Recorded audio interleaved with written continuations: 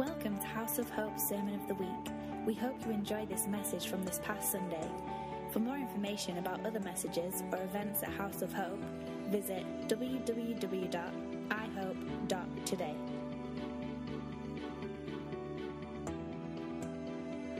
All right, being that it's hunting season starting, big city lawyer went duck hunting in northern Alberta. He shot and dropped a bird and it fell into a farmer's field on the other side of a fence. As the lawyer climbed over the fence, an elderly farmer drove up on his tractor and he asked him what he was doing. The litigator responded, "I shot a duck and it fell in this field, and now I'm going to retrieve it." The old farmer Peter replied, "This is my property and you are not coming over here." The indignant lawyer said, "I'm one of the best trial lawyers in Canada. If you don't let me in to get that bird, I'll sue you and take everything you own." The old farmer smiled and said, "Apparently you don't know how we settle disputes here in Alberta. We settle small disagreements like this with the 3-kick rule." The lawyer asked, "What's the 3-kick rule?" The farmer replied, "Well, because the dispute occurs on my land, I get to go first. I kick you 3 times, then you kick me 3 times, and so on and back and forth until somebody gives up." The lawyer quickly thought about the proposed contest and decided that he could easily take the old codger. He agreed to abide by the local custom. The old farmer slowly climbed down off of his tractor and walked up to the attorney. His first kick planted the toe of his heavy steel-toed work boot in the lawyer's groin and dropped him to his knees. His second kick to the midriff sent the lawyer's last meal gushing from his mouth. The lawyer was on all fours when the farmer's third kick to his rear end sent him face first into a fresh cow pie. Summoning every bit of his will and remaining strength, the lawyer very slowly managed to get to his feet. Wiping his face with the arm of his jacket, he said, "Okay, you old fart, now it's my turn." The old farmer smiled and said, "Nah, I give up. You can have the duck."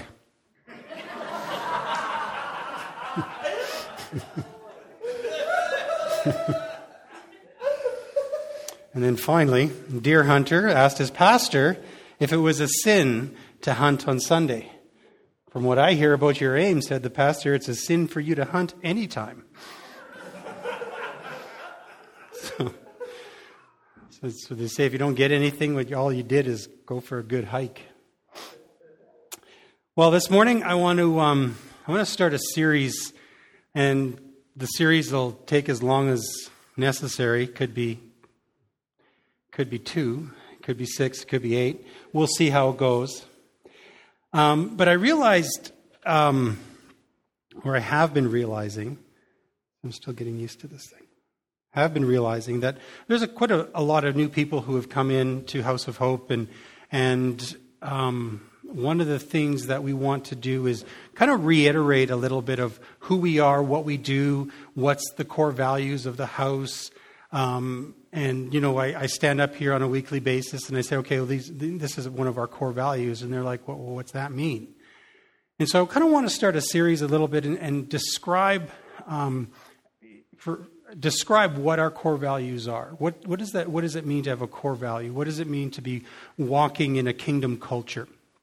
And these are terms that you may not, if you've been around us, you're familiar with. If you haven't been with us for a while or ongoing, these may be kind of new terms. So kingdom culture, what is a kingdom culture? Kingdom culture is basically the culture that is in heaven.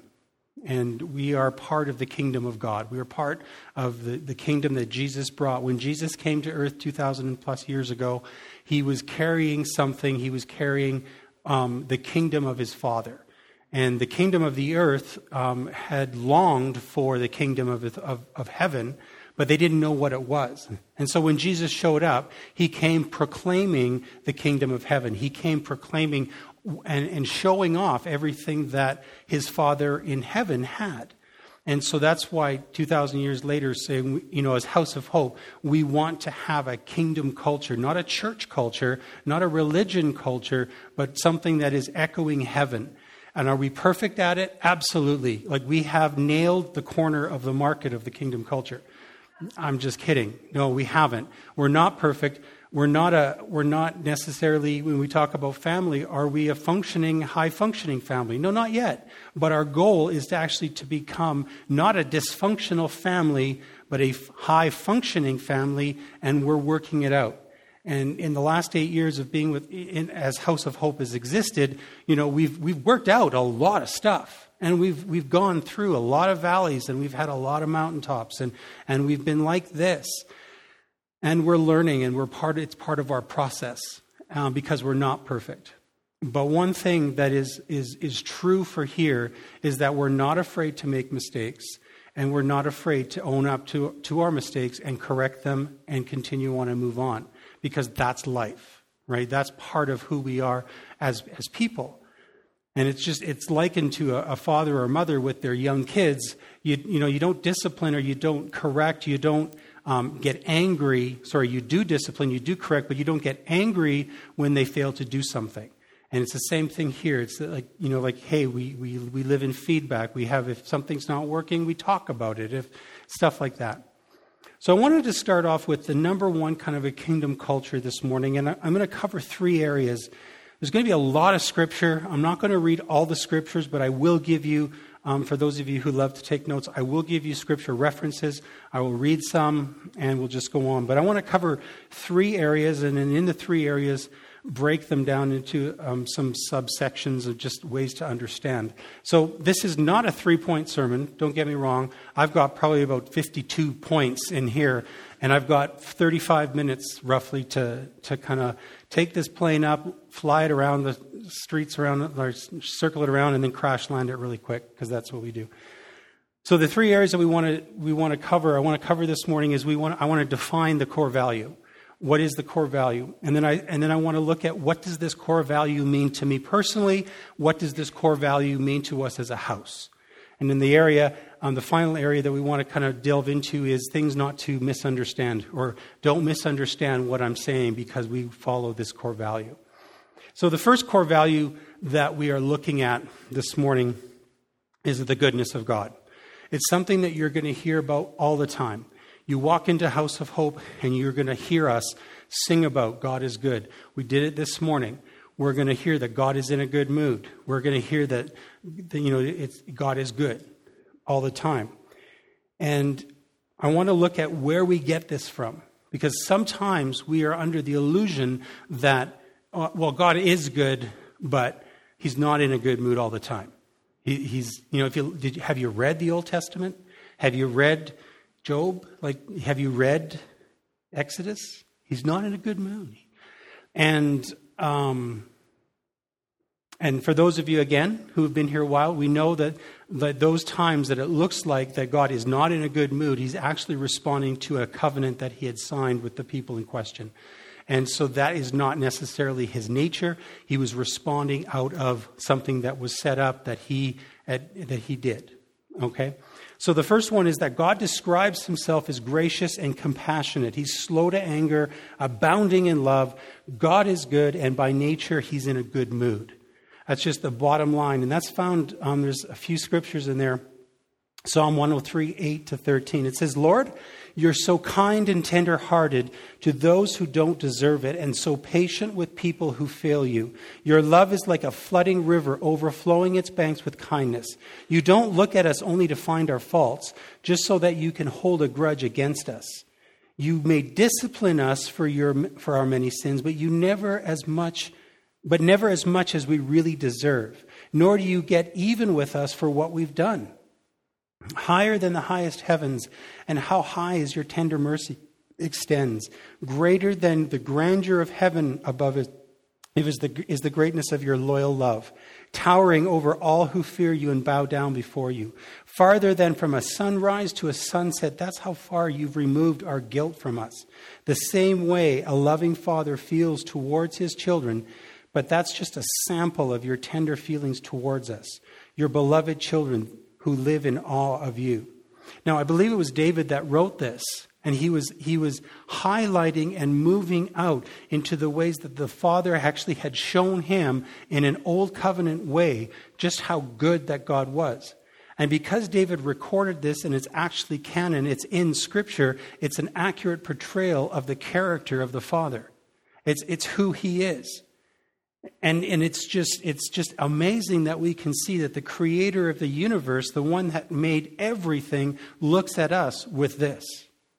And sometimes that's so hard for us to grasp, is that this is who he is, and this is these are the attributes that he thinks about us. That he's for us and not against us.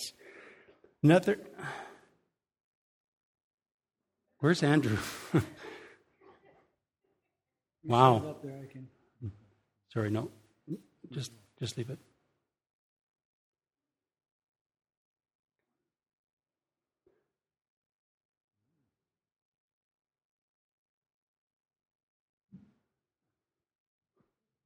All right. Thanks, Christy. All right, we're back on. Anyway, I'm not going to... For any of you who are watching live, you can tell we're live. All right.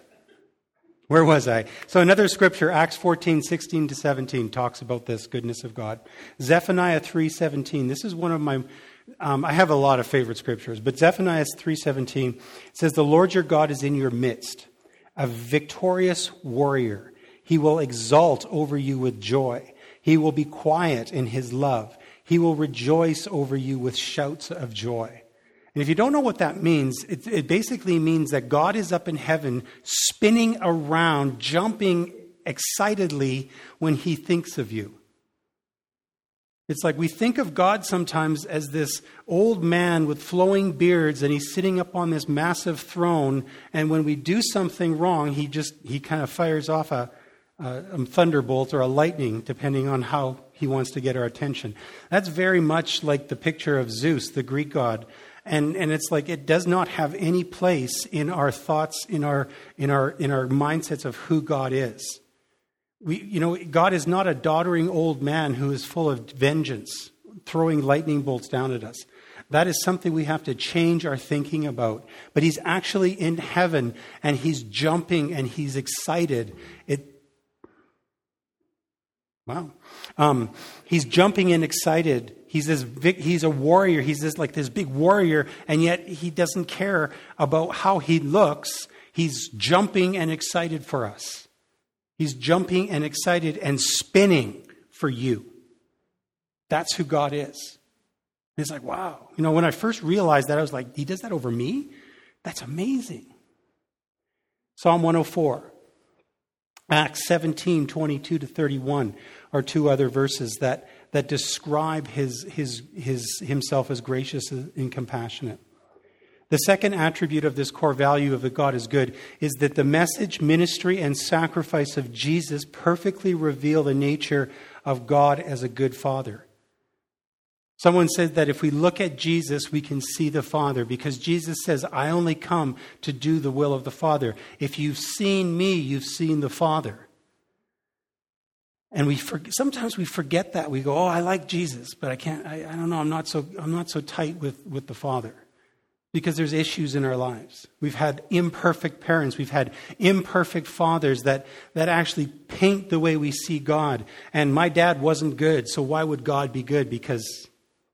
But we look at Jesus, and in John 3:16 and 17, we see that this is a picture of the love of God has for us when he says, "For this is how much God loved the world, that he gave his one and only, his unique Son, as a gift. Now everyone who believes in him will never perish but experience everlasting life. God did not send his Son into the world to judge and condemn the world, but to be its Savior and rescue it." That's so good. And that's what Jesus was here for. He was on assignment from the Father, and to show the love of God, to show that the love and the goodness of the Father. Hebrews 1:2 and 3, it says, "But to us living in these last days," now the last days are not the end of the world, rapture, all that kind of stuff. The writer of Hebrews was referring to the end of the Old Covenant. They were living in the last days of the Old Covenant.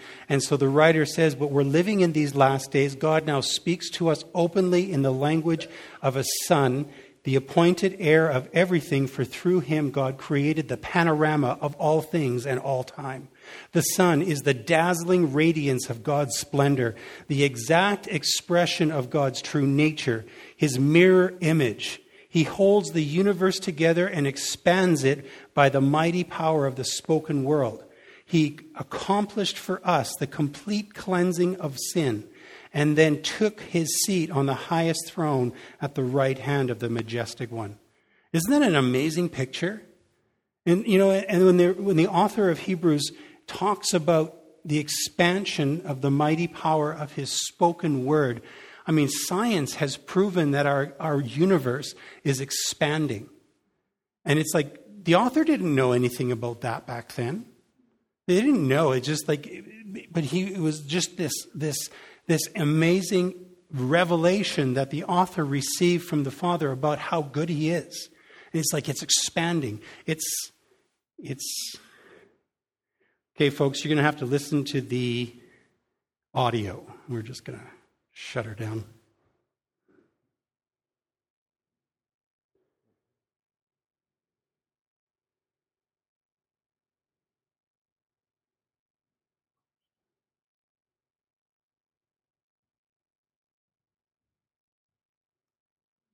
All right.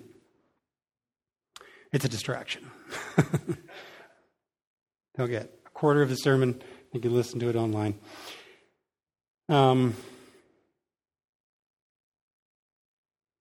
So he holds the universe together and expands it by the mighty power of his spoken word.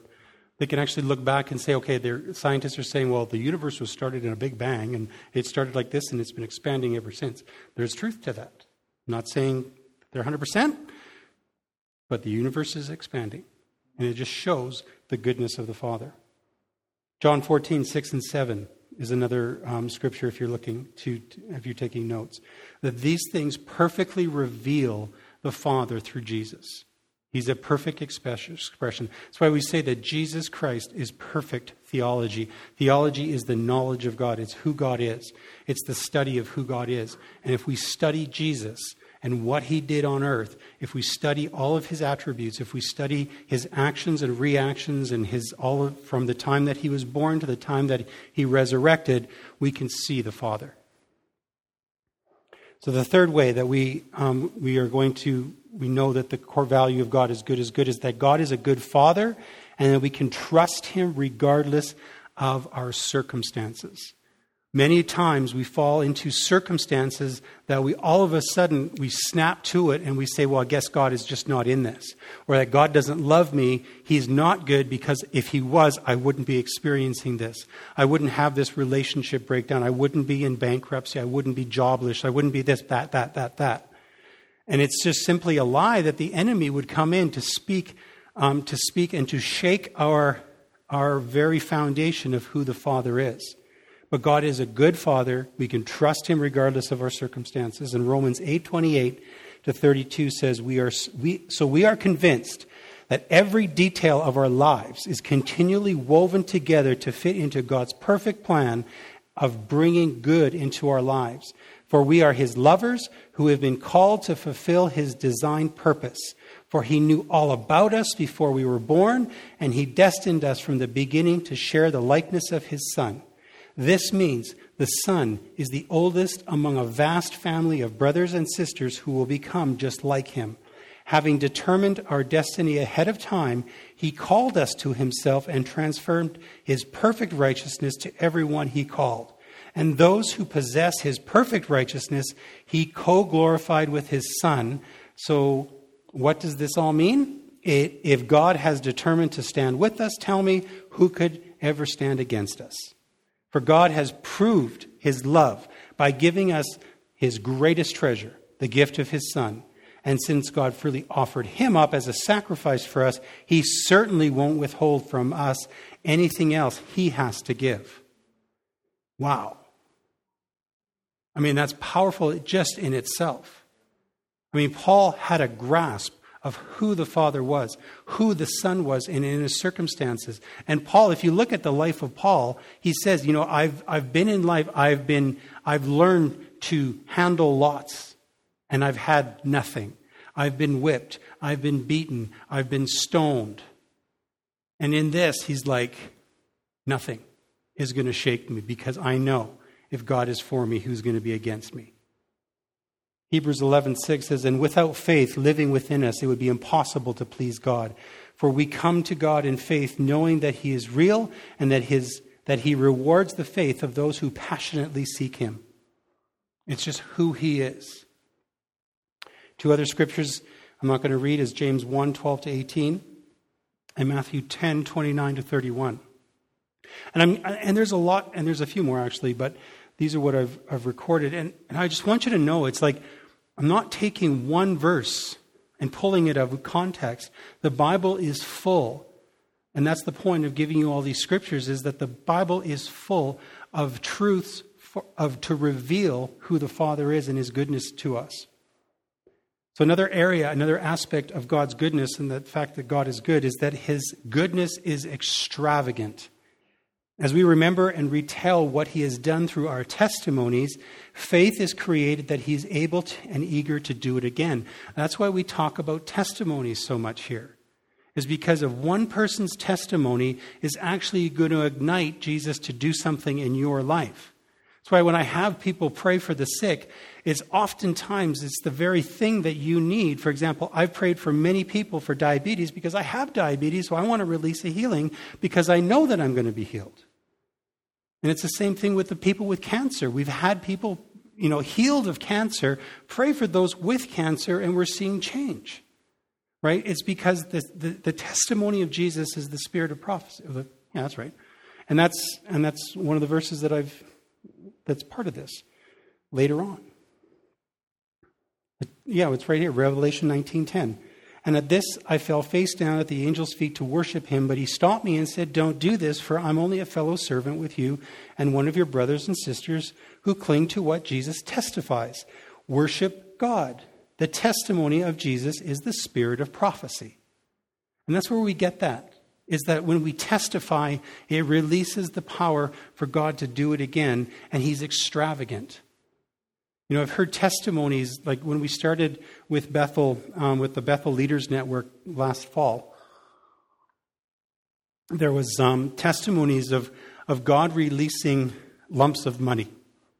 One of the leaders had something on him that God just said, I want you to release $1,000 bills. I said, what does that mean? Pray for people. He says, if you are in a financial need, just release the faith to receive. He's like, well, okay. And at that point, he was a revival group pastor in the Bible school. And so he just, within his own revival group, he just said, look, Jesus, I just released this financial provision of $1,000. Well, within 24 hours, he had 5 testimonies of students coming to him and said, I don't understand it, but $1,000, I got $1,000. Somebody sent me $1,000 in the mail, or I received $1,000 gift certificate for wherever. And it was just over and over again. And so wherever Dave goes now, he feels the unction of the Lord. He says the spirit of, the testimony of Jesus is the spirit of prophecy. Prophecy is basically telling what he's doing. And this is the testimony, and I have all these testimonies of financial, release, and so I'm going to release it on you. So when we were at Bethel last November, we were in a meeting, and Dave was doing this testimony, and he releases this. And we come home the next week, or a few days later, the next week, Deanne's at work, and she gets an email or something, I can't remember all the details, and she got a bonus of $1,000 because there was something missed on her previous check, and boom, there it was. Now you're like, oh, well, that's just coincidence. That was just, she was going to get that anyway. Maybe, but no, I would prefer to give the glory and the provision testimony to where it came from. We have to stop thinking with our heads and more thinking with our hearts. Thinking with our heads is fine, but we have to filter it through our spirit. And I talked about that last week because I'm not going to recap that. I have a lot to cover. But Romans 10:15-17 talks about the extravagance of God as well. And it's tied into his goodness. Romans 10:15-17.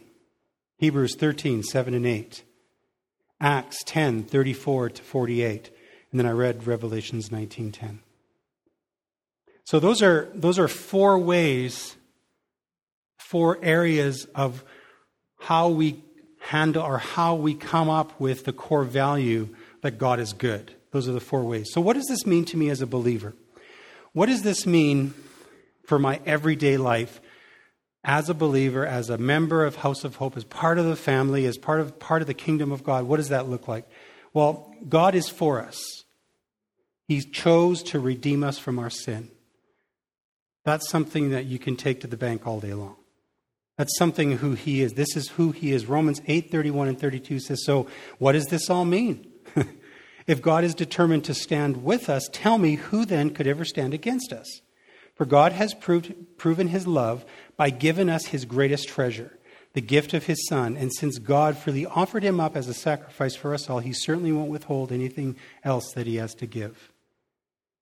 He's for us. God is for us. In His goodness, it translates to us as He is for you. He's for you. And don't ever let the enemy come in and question that. He will. Because the enemy will come in and start to question you and question, do you really believe? It's the same things that he did to Jesus when Jesus was in the wilderness. Did God really say? Are you really? If you are, he questions his identity. Your identity in God is that he is for you. And nothing can stand in your way. 1 Corinthians 1:30 says, for it is not from man that we draw our life, but from God as we are being joined to Jesus, the Anointed One. And now he is our God-given wisdom, our virtue, our holiness, and our redemption. And then there's Romans 5:8 for you to look at. Second way that this influences us and this affects us is for us to come into an understanding that God is not mad at you. God is not mad at you. Yeah, but you don't understand. He must be mad at me because this, and this happened. No, 1 Thessalonians 5:9 says, for God has not destined us to experience wrath, but to possess salvation through our Lord Jesus, the Anointed One. 2 Peter 3:9 says, this means that contrary to man's perspective, now get that this is our perspective, and our perspective is often wrong.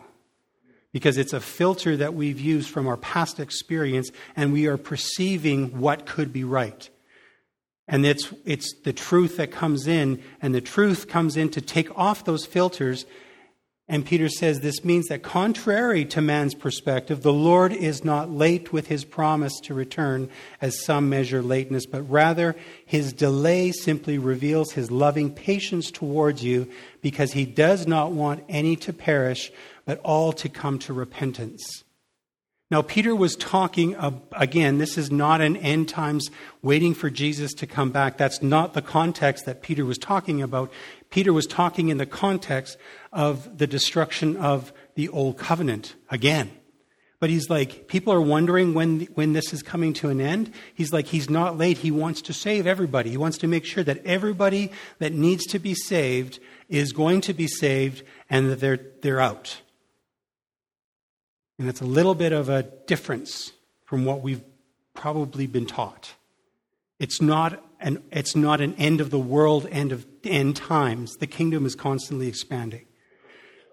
But Peter's like, he loves you so much. He's not mad at you. He's waiting for everybody to get the message that the old covenant is ending. There's a new covenant started with Jesus' resurrection, and we're hanging around. Get the message.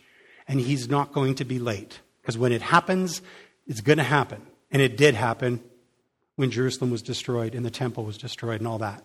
Okay?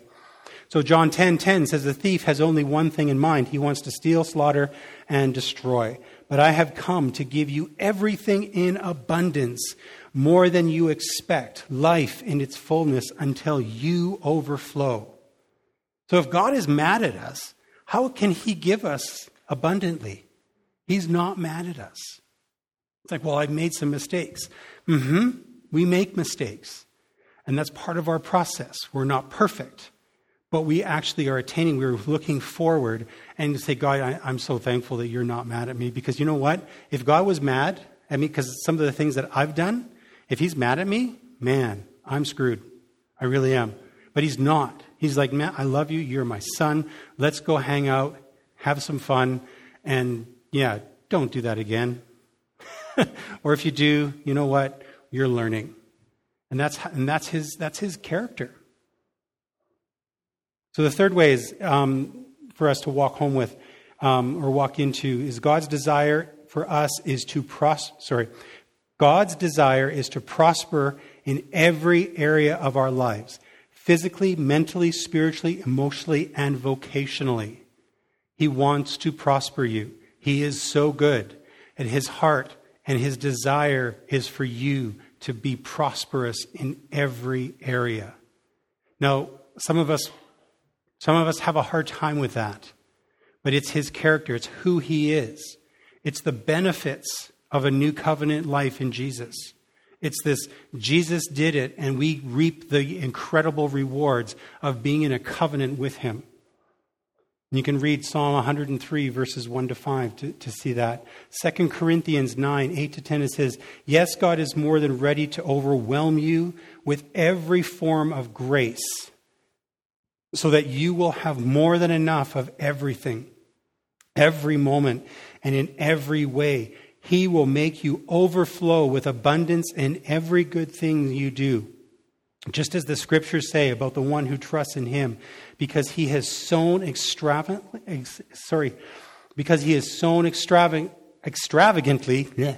and given to the poor, his kindness and generous deeds will never be forgotten. This is who he is and what he lavishes on us. John 1, verse 2. Jeremiah 29:11. That's a classic verse. For I know the plans I have for you, says the Lord. Plans to, and then we know it. Because that's who he is. His desire is for us to be prosperous. John, I think it's 1 John 2? Can't remember. It's the classic, I want you to be prosperous in every area of your life. It's one I can never remember. I know it's there. Number 4 is Jesus is our model.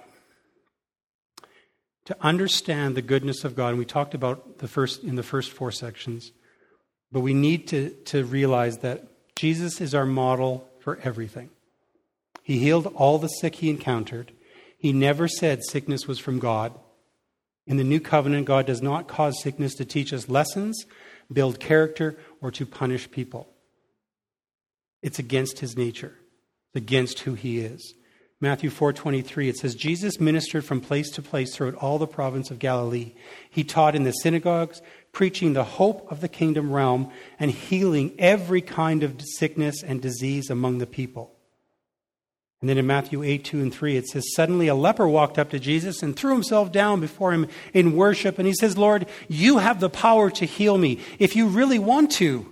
Jesus reached out with his hand and he touched the leper, which caused a stir. And he said, of course I want to heal you. Be healed. And instantly all the signs of leprosy disappeared. Jesus caused disruption wherever he went because he was showing off the truth of what the kingdom was. And it was contrary to the beliefs of what the current religious system had. He touched the leper. Because in the old covenant, if you touched a leper, you were unclean. In the new covenant, in the new kingdom, in the kingdom of Jesus, the kingdom of God, the kingdom that we belong to, we touch the leper and it gets clean. We transfer what we have. We give what we have. And we use Jesus as a model. Acts 10:38 says, Jesus of Nazareth was anointed by God in the Holy Spirit and with great power. He did wonderful things for others and divinely healed all who were under the tyranny of the devil, for God had anointed him. In some versions, this is the Passion translations. In other versions, I like it. It says, and Jesus went around everywhere he went doing good. Everywhere you go, do good. Everything that you do good. That's your birthright, because that's what Jesus did. And if you're not doing good, are you following Jesus? That's a harsh statement. And we can choose to follow Jesus and not just be. Like I said last week, we have a tendency to know about God, know about Jesus, read about Jesus, but to actually participate and act and do the things that Jesus did, sometimes that's a little bit more daunting for us. But it's what we're called to do. Now, when fear comes in, how does the goodness of God anchor us? When fear comes in and you do something wrong, we have to realize that God will never take his purposes or his gifts from your life.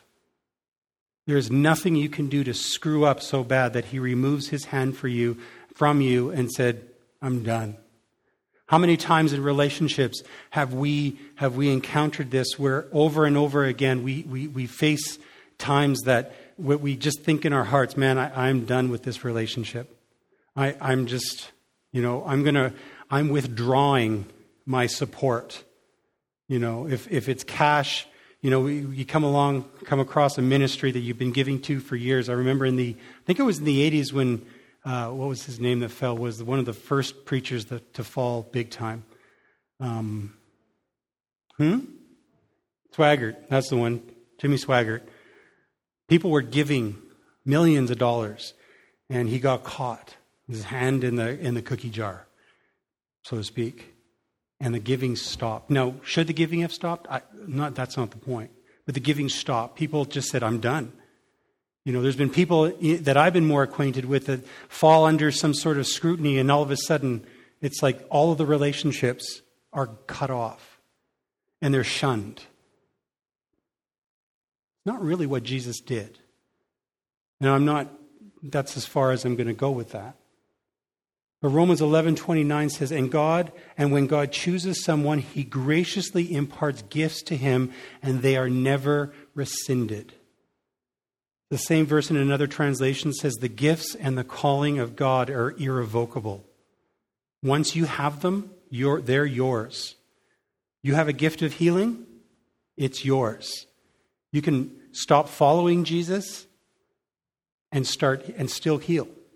It doesn't make sense. Because that's how good he is. The goodness of God doesn't make sense sometimes to us. That's where I believe that we have a lot of these gifts that are out floating around, and people aren't necessarily following Jesus. They don't even know who Jesus is because that they've actually been imparted with some of these gifts. You hear about healings. What's it called? Reiki, I think Reiki. And it's like it's a gift that it works. But it's not actually pointing to Jesus, right?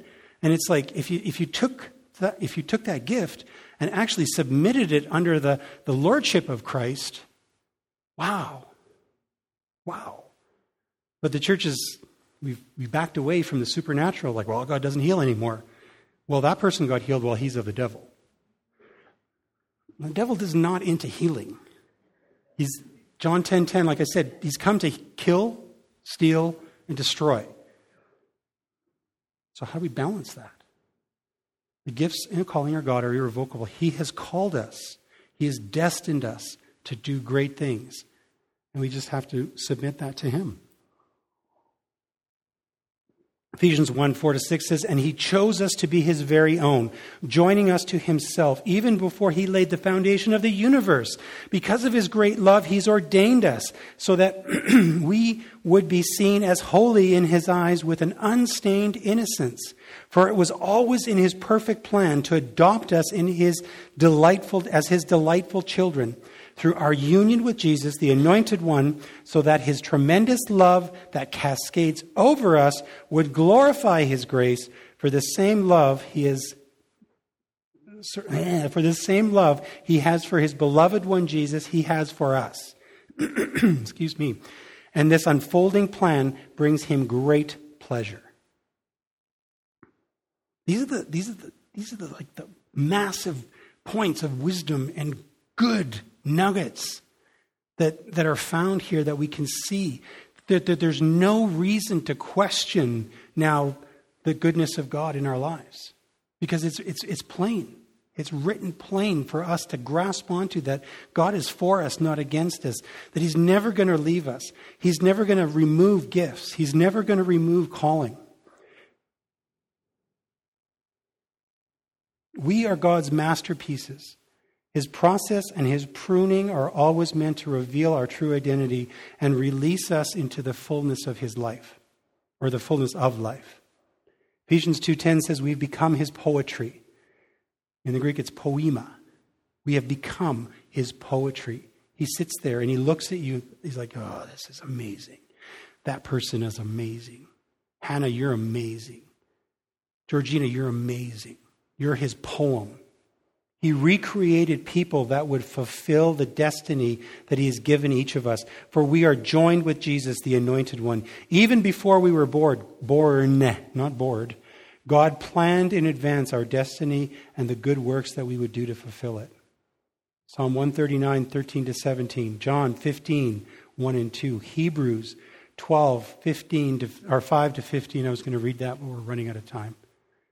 Read that one. If you're going to read anything, read Hebrews 12, 5-15. Because it just captures, the author just captures who we are as God's masterpieces. And finally, in this section of how this affects us, who we are, is that God always hears. He always hears, and he always responds to our prayers. He's like, well, I have a long list of things that I've asked for that he has not responded to. Yep. Me too. But does that mean that he doesn't respond? James 1:5 says, if anyone longs to be wise, ask God for wisdom and he will give it. He won't see your lack of wisdom as an opportunity to scold you over your failures, but he will overwhelm your failures with his generous grace. Matthew 7:7 says, ask and the gift is yours. Seek and you'll discover. Knock and the door will be open to you. John 15:7. But if you live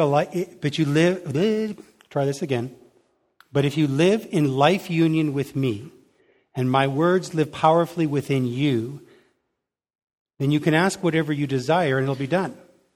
See, this is where we get a breakdown. Is like, well, I've prayed. I asked for God for that brand new Mercedes and I'm still in it. I'm like, well, you know what? Did you read the first part of the verse? Are you living in a life union with Jesus? And is his words living powerfully within you? Because as soon as you do that, your mind, will, and emotions actually line up with his. And you're partnering. It's called co-laboring with Jesus. And so you may ask for that Mercedes as long as it's actually lined up with what Jesus is doing. Because there's a whole lot of people driving those kind of cars around. You know what I'm saying? It's like, it's not about the stuff. It's not about, well, being greedy and I asked in his name. It requires relationship. It requires us to be walking together, knowing the will of the Father, knowing the will of Jesus, knowing and being powerful at the same time. And going, I saw this person needs healing. Jesus, what do you think? Yep. And even gets to the point where, like what Smith Wigglesworth said, if I don't see God doing something, if I don't see God moving, I will move him so he moves. It sounds like the point of arrogance. But he would do it. He would go into a room, he would go into a church that was dead. And he was so in tune to what the Father was saying that he just commanded and he declared and he prayed for the sick and he raised the dead, that God was just like, man, he's my son. And things started to happen. And he had the fruit of his ministry to back him up to what, he's like saying, well, that's not of God. Well, he did. He did it. He moved. God moved. If God's not moving, I'm going to move him to move. All right. 2 Corinthians 1:20, if you're taking notes, that's another final verse. All right. So the last 3 points. Are we good? Okay. These are areas not to misunderstand what I've been saying. Okay? So do not misunderstand me. The life of the believer is not free of trials and persecution. I've heard over and over again people say, I've come to Jesus and my life is worse than when I was not believing in Jesus. It's because they were taught that if you come to Jesus, it's a way to get people into the church. If you come to Jesus, if you believe in Jesus, your life will be butterflies and unicorns. It's all good. No. 2 Timothy 3:12 says, for all who choose to live godly as worshipers of Jesus, the Anointed One, will also experience persecution. And we, as a Canadian people, don't know what persecution is. Just saying that. We've experienced job loss. We've experienced people in the workplace going, you're a Christian? That's not persecution. Really, it's not. It's just an inconvenience. People are being jerks, and you're like, yeah, I'm a Christian. Or it can get worse. But it's not true persecution. True persecution is you talk to somebody from the underground church in China or Iraq or who's suffered under the realm of ISIS. Christians who, like, there's greater and lesser degrees. But here in Canada, our persecution is limited. But it doesn't negate our experience. It's just going to happen. John 16:33. And everything I've taught you is this. So this is Jesus speaking. And everything I've taught you is so that the peace which is in me will be in you and will give you a great confidence as you rest in me. For in this unbelieving world you will experience trouble and sorrows. So Jesus is lifting everybody up. Like, yeah, you're going to experience troubles and sorrows, but you must be courageous, for I've conquered the world. Knowing that. Oh, my job isn't going well. My boss hates me. My job sucks. My bank account is empty because I don't work. Whatever. Be in Christ. It's just anchored. Be anchored in who He is. Philippians 3:10, Paul says, and I continually long to know the wonders of Jesus more fully and to experience the overflowing power of His resurrection working in me. I will be one with him in His sufferings, and I will be one with Him in His death. And in that same area of Scripture, Paul says, I've learned to live with lots, and I've learned to live with nothing, and I'm content. It's because our circumstances, I keep grabbing this hoping to get a drink, but I can't shut up. Our circumstances don't dictate our faith in Him. Our circumstances don't change who He is in our life just because the circumstances do. So here's the next one. Every believer is responsible for stewarding and growing the gifts and the talents that God has given us. Oh no. Just because God is good and He's in His gifts... No, I do have to have a drink. Just because the gifts and the calling of God are without fail, we still have a duty. We have the responsibility to develop what He's given us. If somebody comes up to you and says, I see the gift of healing on you, and you're like, that's amazing, and you never pray for the sick, you can't say to God, well, I guess I didn't get it. Because you didn't use it. You didn't develop it. The gift is in you. In Matthew 25:14-30, Jesus talks about financial stewardship. It's like, I'm going to give you some money, and what you do with it to develop more is totally up to you. It was a picture of actually developing what He's given you. 2 Timothy 1-6 says, I'm writing to encourage you to fan into flame and rekindle the fire of spiritual gift. Rekindle the fire of the spiritual gift God imparted to you when I laid hands upon you. There's a sense of fan into flame. If you want to be a singer, sing. If you want to be a healer, heal. If you want to be a financial wizard, be a financial wizard. If that's your gift, use it. Develop it. Learn it. I've talked about this before. When I first started cooking, I didn't know. I was crap. It was crap. I was 3 years old. I remember. I really do. Opening up my mom's cupboard, grabbing a little bit of this, a little bit of this, pouring it all together, probably making a mess. I remember this oatmeal thing that was just, and Mom was just there. And she's like, well, I don't remember her ever scolding me for doing it. I'm sure she did. And then I remember making pancakes for the first time, 5 years old. I remember standing in the kitchen, forgetting to put baking powder in the pancake mix. Cooking them, flipping them, serving them, and they were little rubber cakes, right? And you're like, well, that's stupid. You should have known. I was 5. Now I can whip up a meal. I'm 48. I can pretty much make anything because I have the tools. I've developed that gift. Spiritually, I can pray for the sick and I can see people healed because I pray for the sick and I see not thousands, but I see hundreds of people not healed. But I don't give up and I develop that gift. So fan into flame the gift. That's because God is good. That's how it affects you. He is so good that he wants you to be developing more and more. You're working out your salvation with fear and trembling. You're going from glory to glory. It's who you should be.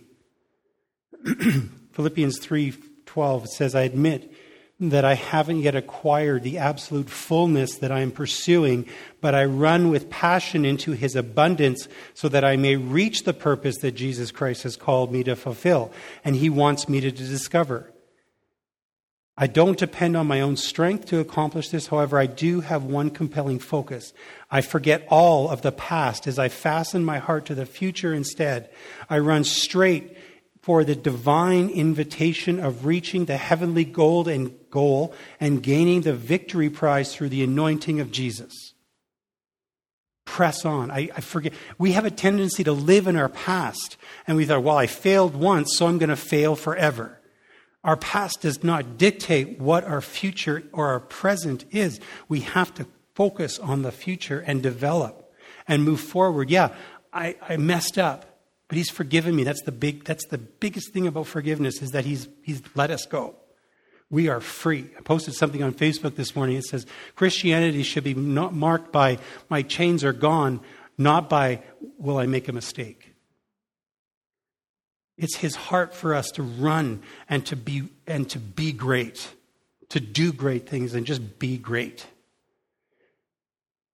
And the final area that I don't want you to misunderstand is in his goodness, God doesn't always respond to our prayers in the way or the timing we expect. 2 Peter 3:8 and 9 says, so dear friends, don't let this one thing escape your notice. A single day counts like 1,000 years to the Lord Yahweh. And 1,000 years counts as one day. So this means that contrary to man's perspective, Peter had a lot of words. And he loved the perspective. Contrary to man's perspective, the Lord is not late with his promise to return. I read this earlier. As some measure lateness, but rather his delay simply reveals his loving patience towards you. Because he does not want any to perish, but all to come into repentance. I think it was... I'm just trying to remember who it was. It was either D.L. Moody or George Mueller. Honestly, I can't remember. He was a great man of prayer. And it could be counted, I think it was George Mueller, it could be counted that every prayer that George Mueller prayed came into being, came into fruition, except one. And that was the salvation of his son. So he prayed, and he would see things. He would see nations turn. He would see cities turn. He would see people get healed, set free, delivered. He's seen it all. And he's like, I prayed, but the one thing that I have not seen happen is my son come to salvation. And so George Mueller had died. And on his funeral, in his funeral service, his son, and I'm probably embellishing the facts a little bit, but his son comes running down the aisle and gave his heart to Christ. Because he knew that my dad prayed every day of his life for me. And so we could say that for 100%, George Mueller's prayers were effective and answered. all in God's timing. Luke 18, 1-8, Jesus gives us a parable about prayer, and it's not the Lord's Prayer, it's another parable. I want you to read that to show that it happens in his perfect timing. He listens to the hearts of his kids. How many of us as parents, our kids come to us and say, Dad, I want this. Dad, I want this. I am desperate for this. And you go, I can't do that right now because it probably will hurt you. Or it's going to be an incredible inconvenience to me as a parent, but we'll see. That's just a natural parent's response.